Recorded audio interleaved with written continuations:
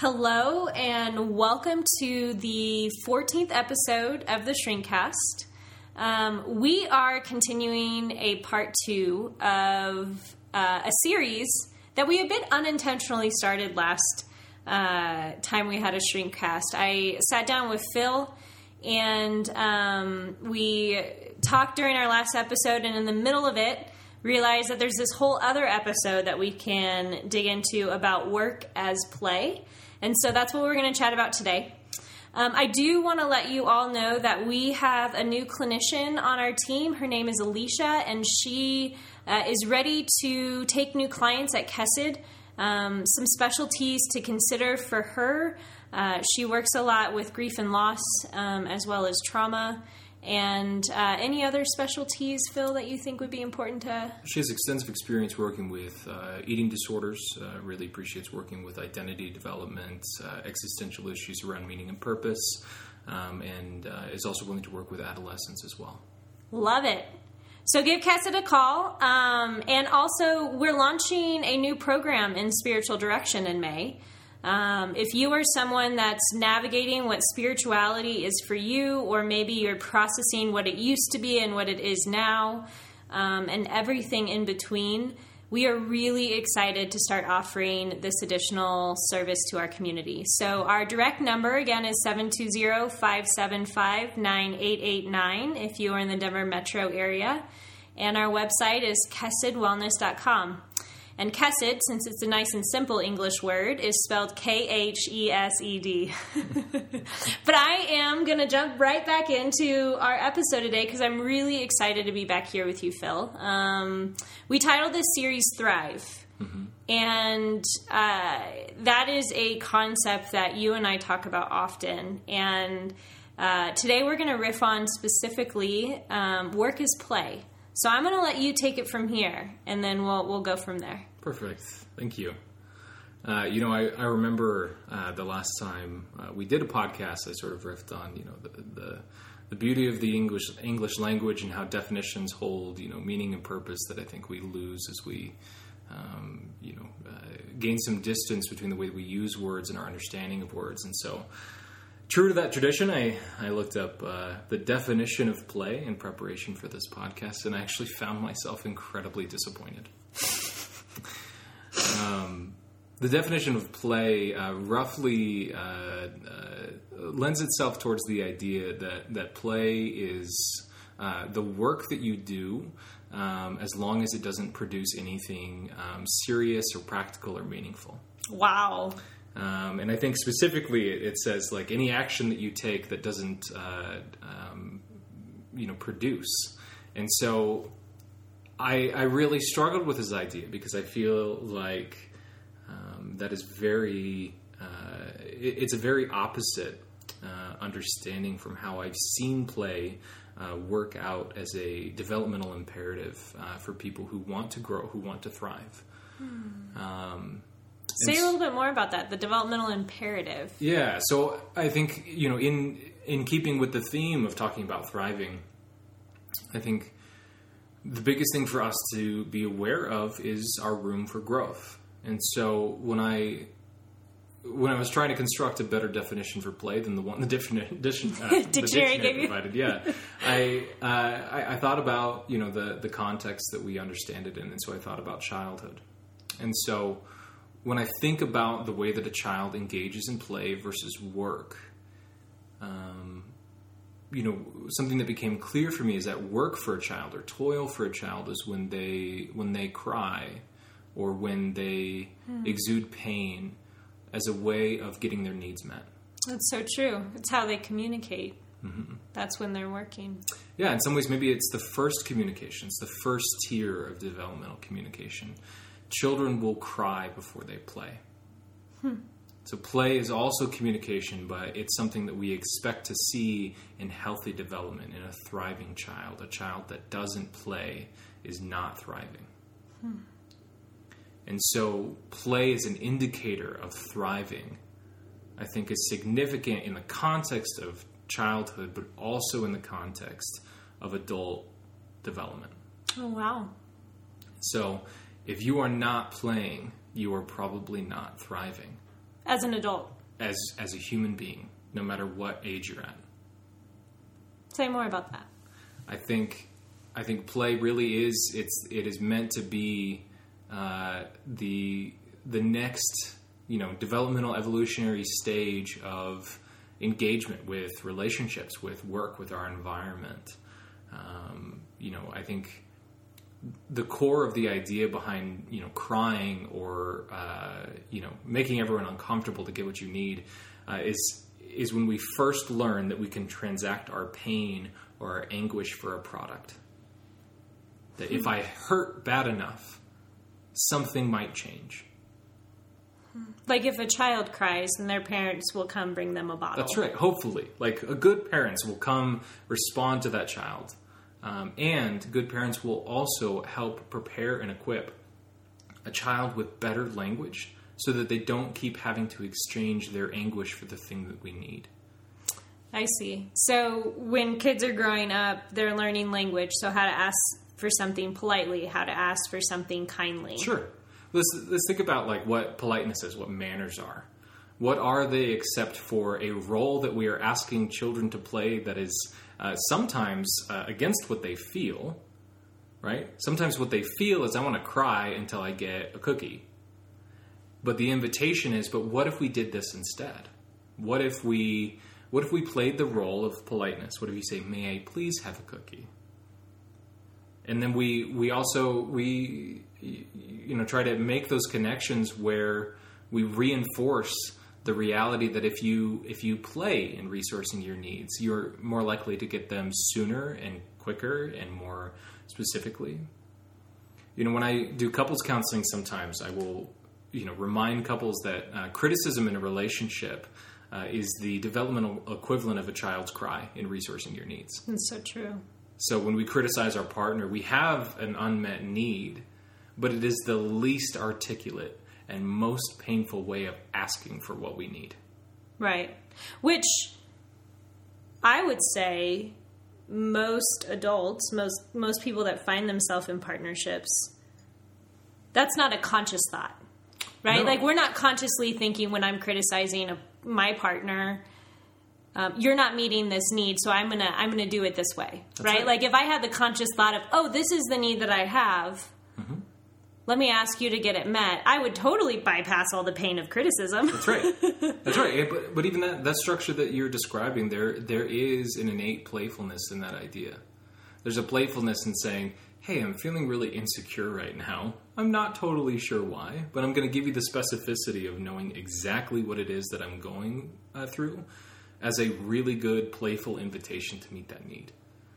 So I think that I need actually a new definition of play from you, because I can distill and think of children, right, and how children communicate through play. Yep. Children work out their world through play, but as an adult, it functions differently, it seems. That's right. So help me either understand the bridge between the two, or how you are defining play for the context of what we're talking about. Yeah. I think the first iteration that comes up for me is that play is recognizing our inherent authorship around the way that we live our lives. Wow. Play is recognizing our inherent authorship around the way that we structure our lives? Or live our lives. Structure's the same way, but it's that idea that we are constantly creating new narratives.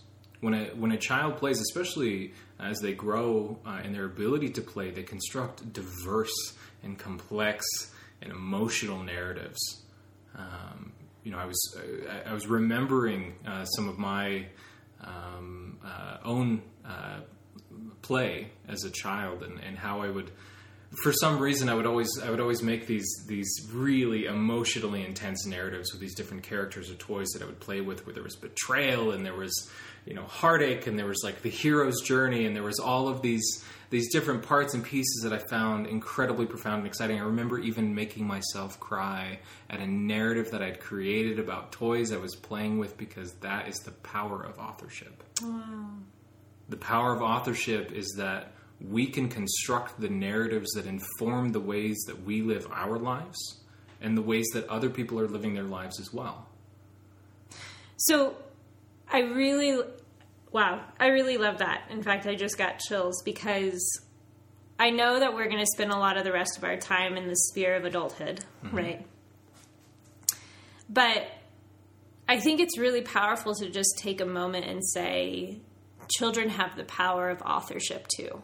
Right? It's so easy to funnel play into kids being kids, or children, creating these make-believe stories as they're just that age, but that it actually echoes the way that little being that is learning its voice and its place and its uniqueness in this world is authoring.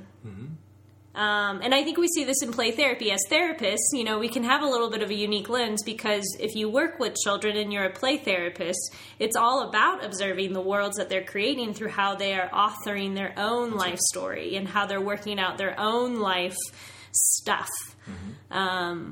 Which is why non-directed play therapy can be so powerful. That's right. But tell me about this and how it relates to adults, because we're talking about work as play. Sure. And so what does that look like? What does that mean? Yeah, I mean, I think the one last piece to add to that, because it relates to what adults do, is that authorship may be the only power a child has.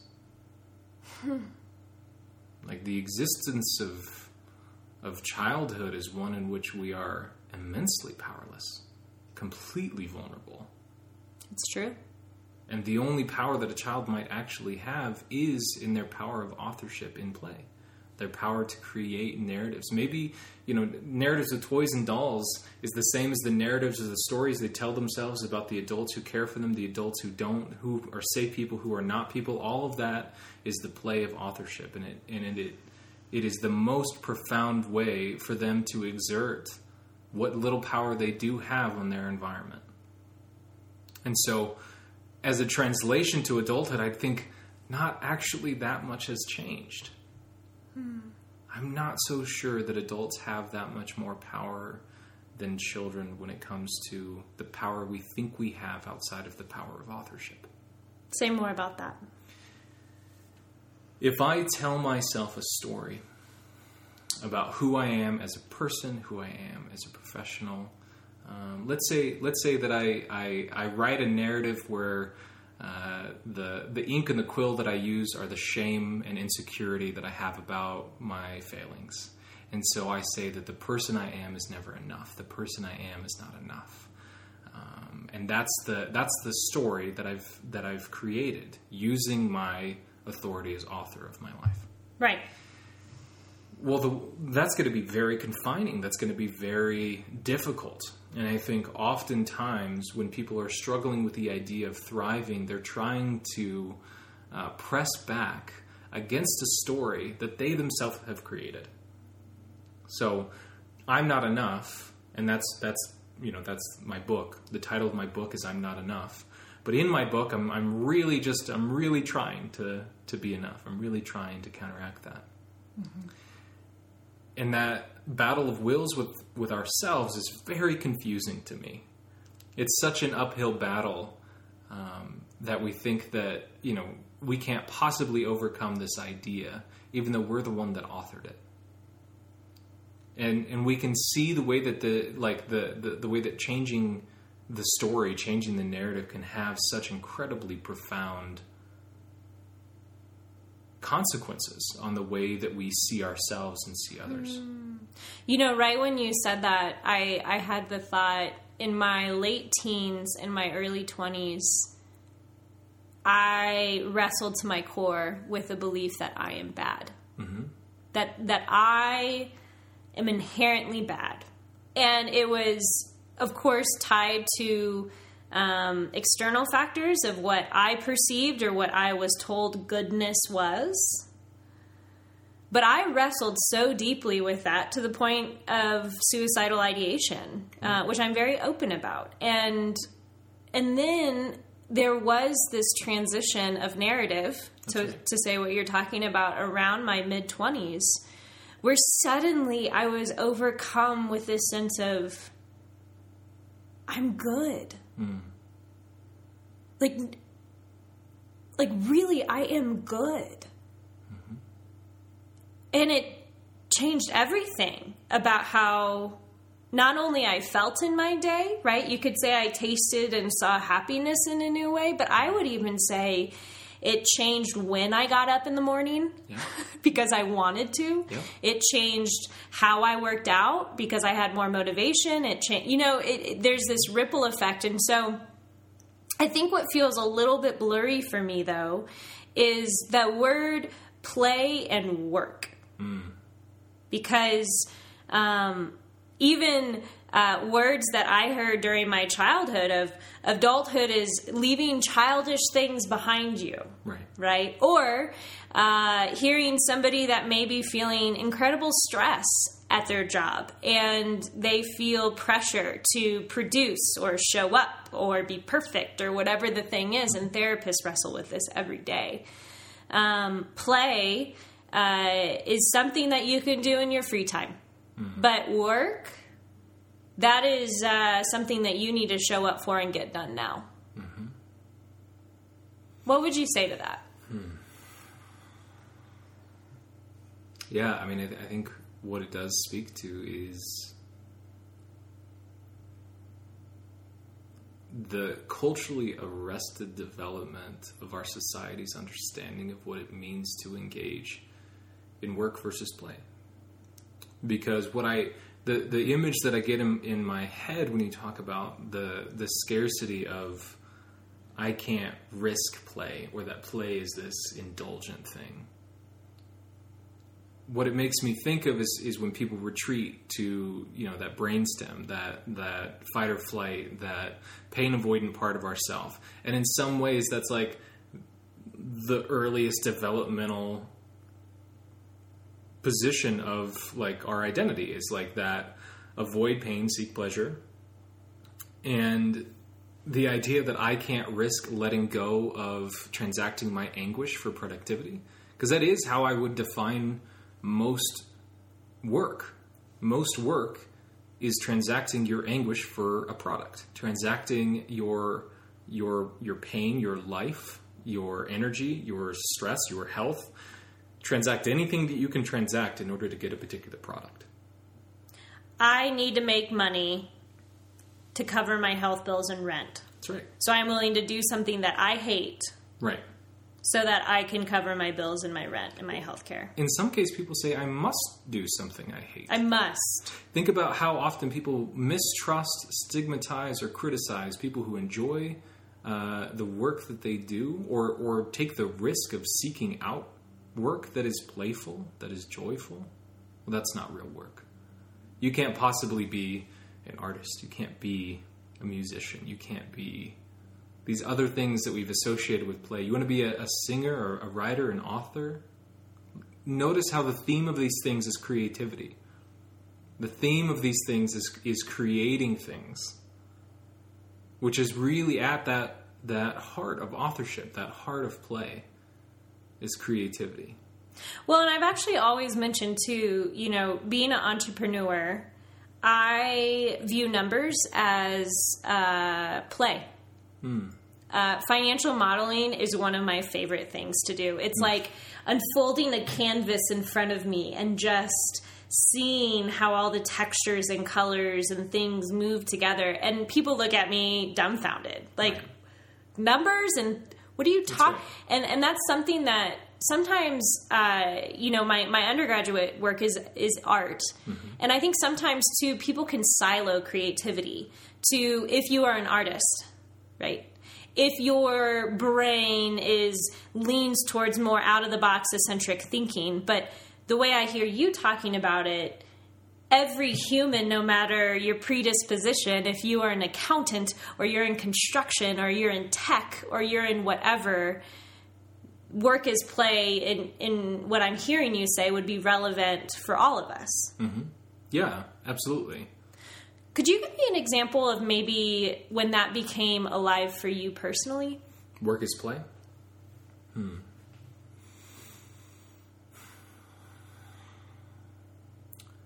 Yeah, I mean, I think it was actually something I stumbled upon in order to help me survive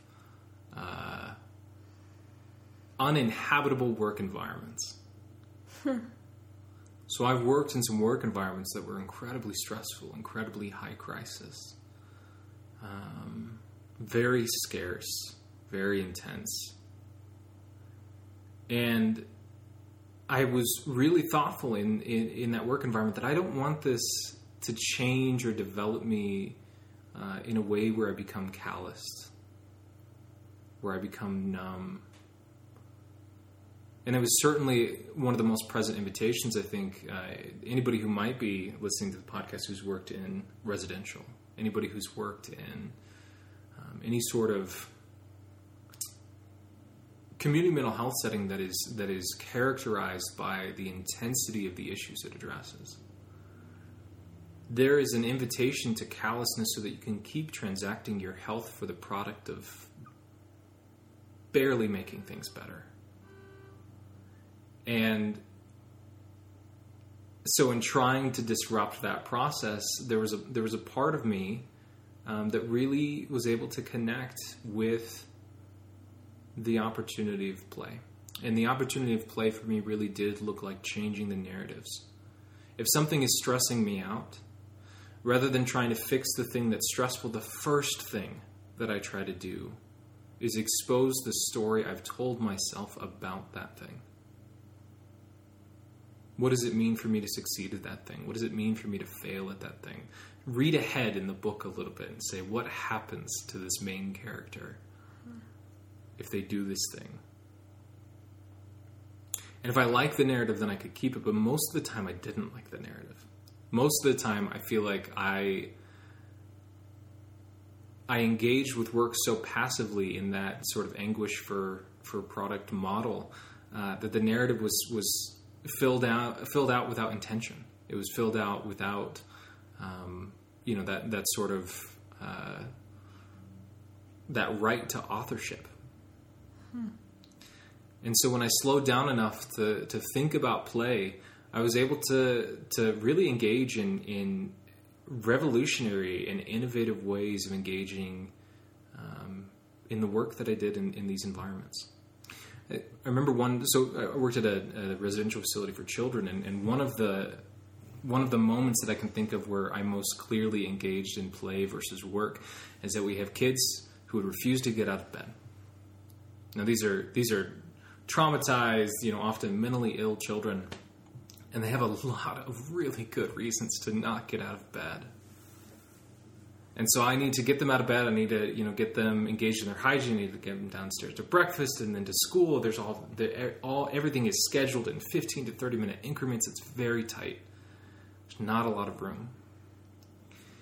And so my predecessor, the person who taught me, kind of how to do this milieu work and get these kids up, they're like, well, you really need to create a crisis. You need to continue to raise your voice until they know they're going to be in serious trouble if they don't get up, if they don't get out of bed. And it really just rubbed me the wrong way. I was like, what are we modeling here? What are we modeling here even when it just comes to motivation? We are modeling for these children how they create the motivation to get themselves out of bed in the day. And if my motivation to get myself out of bed is fear of other or fear of self, what is that going to translate to in other areas of my life? So the tool that I developed in this environment is that I sat down with each one of these kids and I asked them what their favorite song was. And we had everything from a Weird Al Yankovic song to there was someone who did the Final Countdown. There was a huge amount of diversity. And so what I started doing is, rather than sitting there and yelling at these kids until they got out of bed, what I expressed to them is I said, I'm going to play a song for you. When you hear that song, you know that you have until the end of the song to get yourself ready, to get yourself woken up, to get yourself in a headspace to get down and be ready to go. And so for each one of those kids, they all had their 15 minutes. 4 minutes before it was time for them to get up, I would play the song for them. I wouldn't yell at them. I wouldn't raise my voice at them. I I would just play a piece of music. And so I had their investment in this sort of different and playful change, in still getting the product, still getting the thing that we needed, but doing it through play, doing it through just new ways of being and new creativity. And what I found is that I didn't have to transact my stress and my anxiety in order to get them out of bed. I enjoyed it as well. And so I think the clarity for me is that sometimes people fear play because they think it costs something. We trust the one-on-one transaction that if I put in this much energy, I will get this, like the exact equivalent amount of product. Mm-hmm.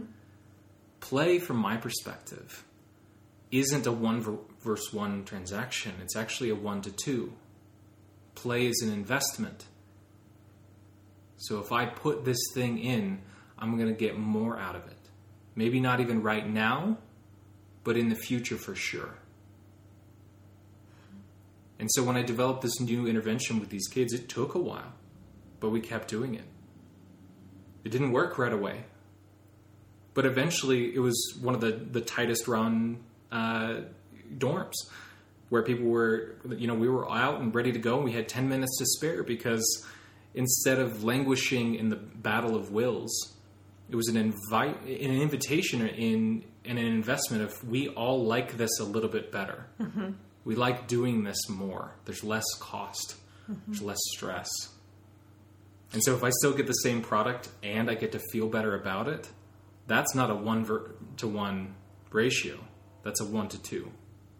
Right. One of my favorite childhood movies in the 90s keeps coming to my mind. Did you ever see Hook? Oh, of course. Robin Williams playing Peter Pan for all of you. If you have not seen Hook, please check it out. Rufio, I wasn't sure at that point in my life if I wanted to be Rufio or if I had a crush on Rufio.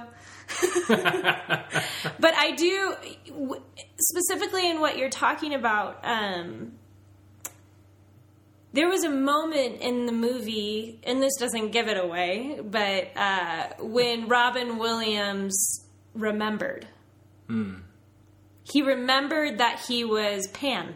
He remembered he was Peter Pan. Yeah. And what's so fascinating is the movie starts with him in this high-end, corporate, even Wall Street-like job. He's got his giant cell phone, flip phone at the time. He misses his son's baseball game because of this work thing. Like, he is at the epitome of anxiety and stress, I think, in some of the ways that you're talking about this. And then the story goes on, and he goes back to Neverland, and what's amazing is at the beginning of the movie, he's terrified of heights to the point that he is terrified to fly with his family in a plane. And then by this point in the movie, not only does he remember who he is, he remembers how to fly. Mm-hmm.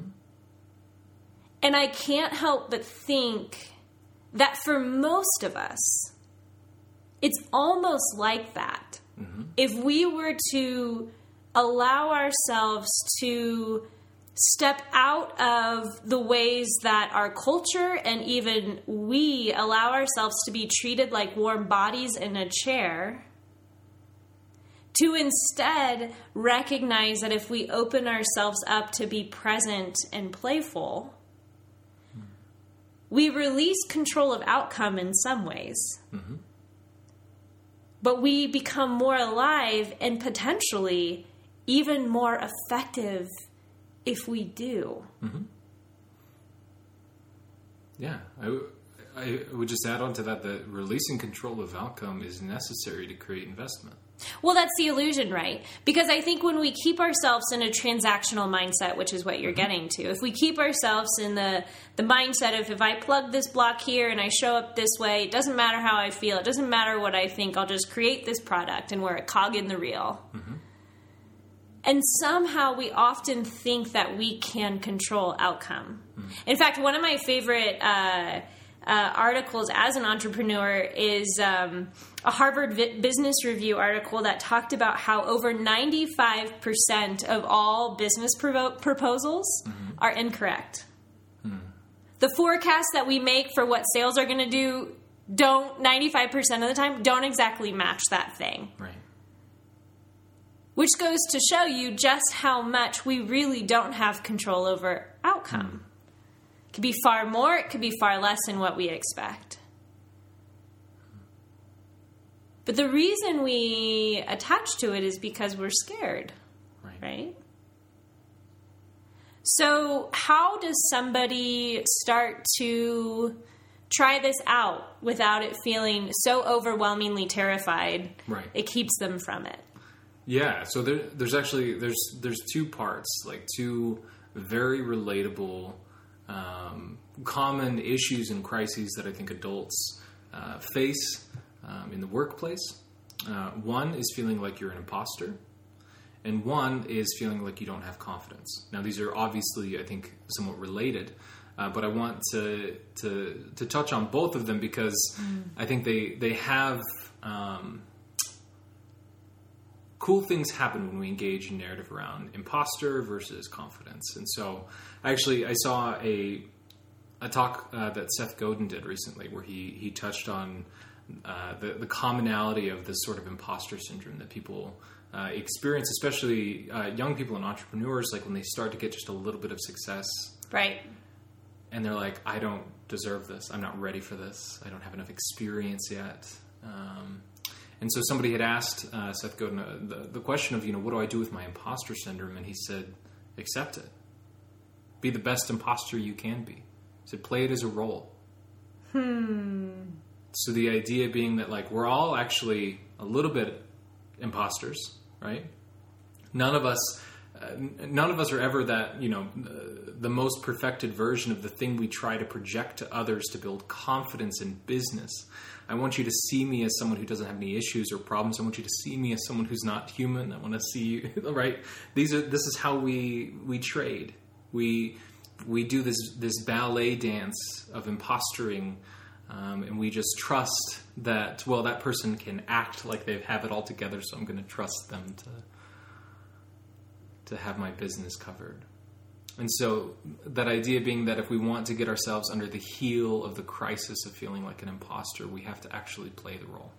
We have to actually just accept that, maybe that thing we want to be, that we have to act that way, even if we don't always necessarily feel that way. And that can actually be okay. It can be okay for us to show up and, be the successful entrepreneur, even though we have our doubts, even though we have our crisis underneath. We have to tend to those parts as well. But to understand that it's a play and it's a dance, I think gives us the freedom to decide who we want to be in different spaces. So how this relates to confidence is that, it was through a conversation that I had with my brother where I realized that confidence, for me at least, is much closer to sort of like a silly accent than it is to this thing, the switch inside of myself that is flicked, and now I have belief in myself, and now I have trust and competency, and, and all You've of arrived. Things. That's right. I think that's the myth that that people create about what I need in order to be confident. And so one of the things that I got curious about, because for you, for example, you do public speaking, you are in all of these different spaces where you have to hold that air of confidence that you know what you're talking about, that you believe in what you're talking about, that you have some authority. And so, I was really curious for you if this idea of confidence as a way of speaking versus this thing that you always persistently feel inside of yourself is something that you've experienced, or you've experienced it differently. Oh, I experience it every day. The conversation about confidence is an interesting one to me because there are times almost every week that I show up to some business meeting and I sit there thinking, this person is so confident and everything that they're talking to me about is very simplistic and showy. And I don't quite know what to do with their confidence, because I kind of see through it, and then I envy it. I'm like, I wish I could feel that confident about that simple thing and show up to this meeting and feel so good about myself. But what's interesting is I notice oftentimes some of the best people for a meeting to use their voice can often be the least confident people. And I would say this is true especially for female identifying people that step into CEO roles or entrepreneurial roles. Oftentimes, women were raised in cultures where it's not expected for them to be the boss. It's not expected for them to have the confidence of a leader, of a pioneer. And so I remember a mentor of mine, when I first started creating companies, came to me and said, Heather, you're not exuding enough confidence. And there was some truth there. I wasn't feeling terribly confident. That imposter syndrome was incredibly real. But I also didn't know how to express the confidence that I did have.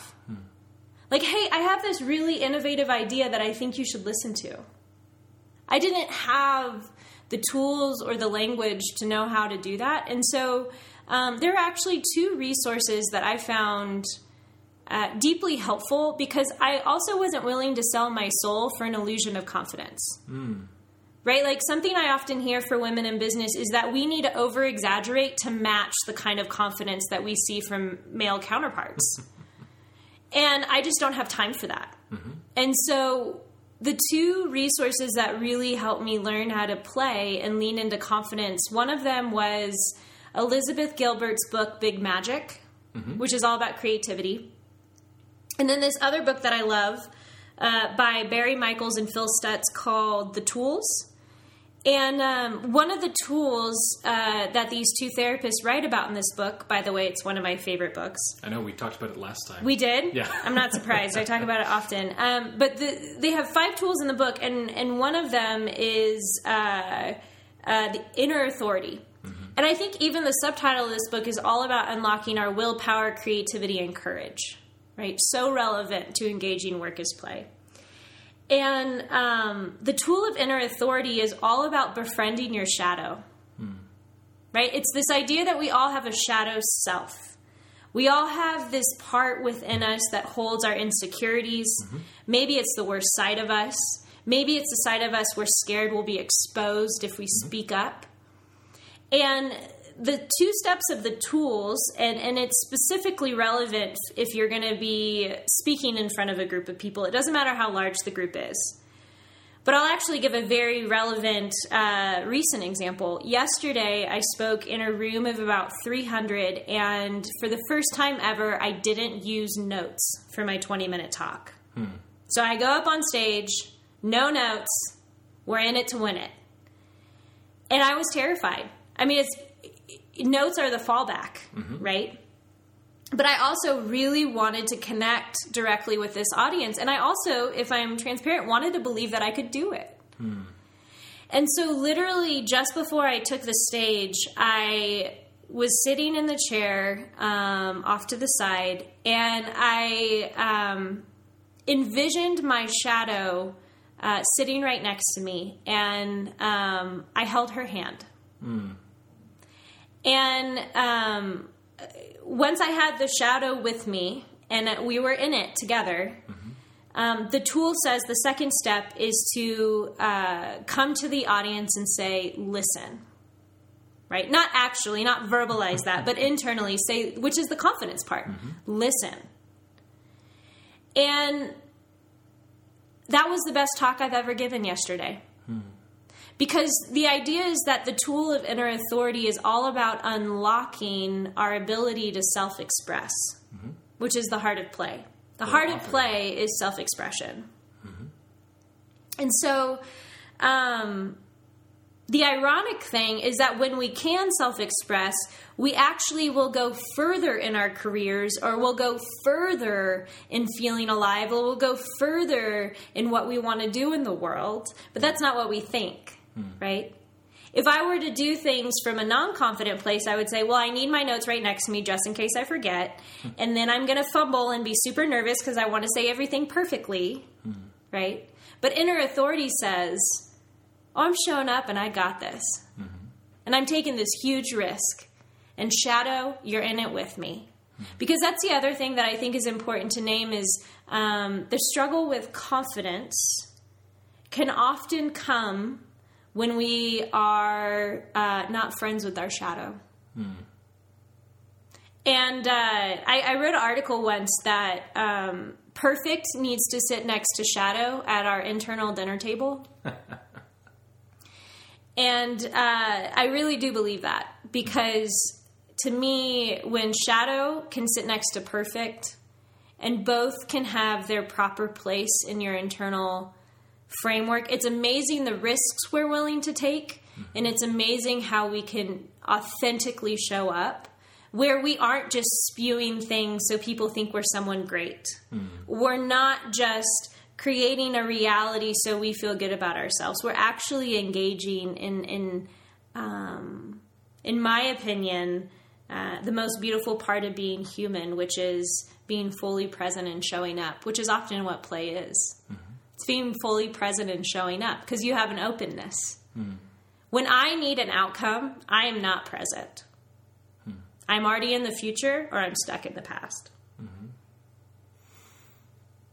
Yeah, I think one of the things that stood out to me, because I feel like it's a pretty common struggle for people navigating the pursuit of confidence, to know where the line is between confidence and arrogance. People always want to pursue confidence, but they're held back by the fear that it'll come off as arrogant. And I think you alluded to something earlier on where you said you weren't willing to sell your soul for the illusion of confidence, and I think that is where arrogance lives. Yeah, I actually heard somebody say to me, Heather, you need to come up right to the end of confidence, but not go over the edge to arrogance. I think we have an inverted issue culturally. I think the person who really needs to step into their confidence, it will feel like arrogance at first. And I think the person who needs to step off their arrogance doesn't understand what true confidence really is. Yeah, it's fragile. It's vulnerable. That's right. It's vulnerable. And so that was a huge test for me, because it's safer for me to be in the background and let other people spew whatever they want to spew. But for me to stand up and say, no. Listen, I have something to say. Yeah, the being seen comes to mind, because I think that idea of holding hands with the shadow self, being an indication of true confidence, it makes me think of, where's the shadow self in arrogance? What corner have you placed that person, that part of self?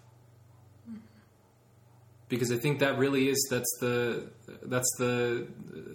line. That's the line that we don't want to cross, is when we're basically willing to martyr or sacrifice or brutalize that shadow self and say that you don't have permission to exist with me in order for me to have something that needs to be said. In order for others to listen to me, you can't exist. So I think that fundamental denial of ourselves as human that's the piece that I think does cross that bridge from confidence to arrogance. Sure. When we think we get to not be friends with that part of self and still show up. Right. So what would be maybe one concrete or maybe tangible or even tactile next step that you would like to leave with our listeners who are on board? They want to be able to play more as an adult, especially when it comes to work. I think the first thing that comes up for me is I would pay attention to the way that this conversation makes you uncomfortable. I think within each one of us, we have a part of self that wants to play, that wants to engage, but we view it as so risky. It's so risky to put in one thing and expect two versus to put in one thing and expect one. And so if we're curious where that playful piece of self is hiding within our body, let's pay attention to the discomfort of the idea of what would it mean to play in our work. And so even if we just look at play from what we talked about before as just the recognition of your authority as author, I think the first step is recognizing the way that you've already written that story.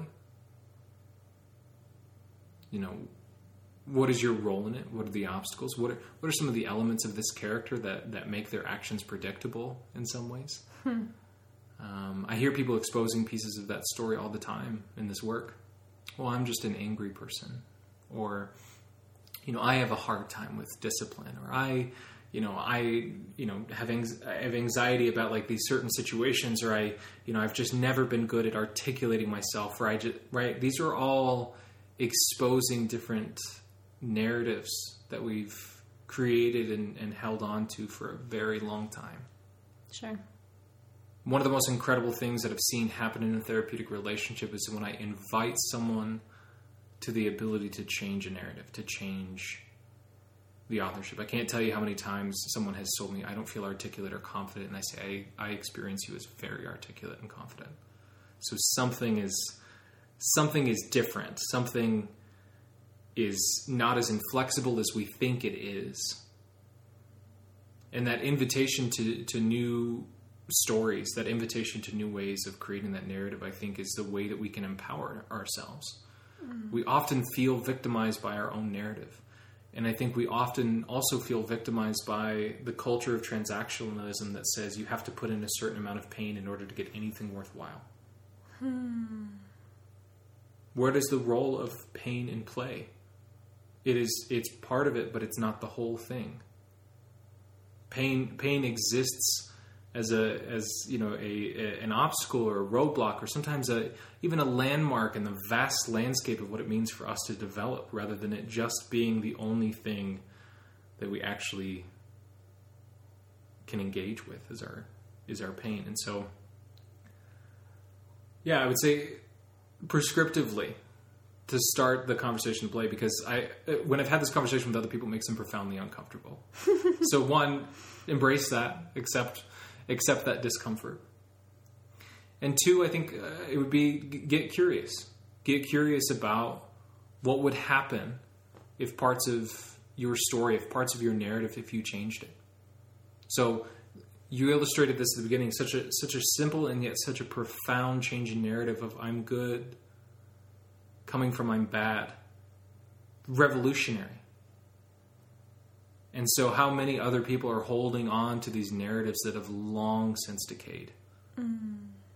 Where they're carrying around the corpses of their play self. And it's a weight that's getting increasingly harder to bear. And so instead, if we revive that play self, if we recognize that play is actually the next stage in our development, the next stage in our growth, the next thing of what it means to thrive, how does that unlock new opportunities? I love that. Embrace the authority of your own story. That's right. So good. Well, thank you for your time. Thanks. Cheers, everybody.